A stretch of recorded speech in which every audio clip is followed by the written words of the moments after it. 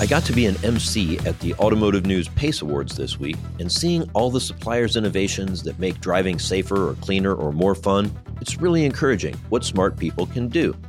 But it's been a tough time for suppliers. The limited production that made vehicles scarce and precious boosted profits for auto dealers and automakers, while suppliers suffered with not only the lower output, but also inconsistent production schedules and sharply increasing prices for energy, raw materials, and labor.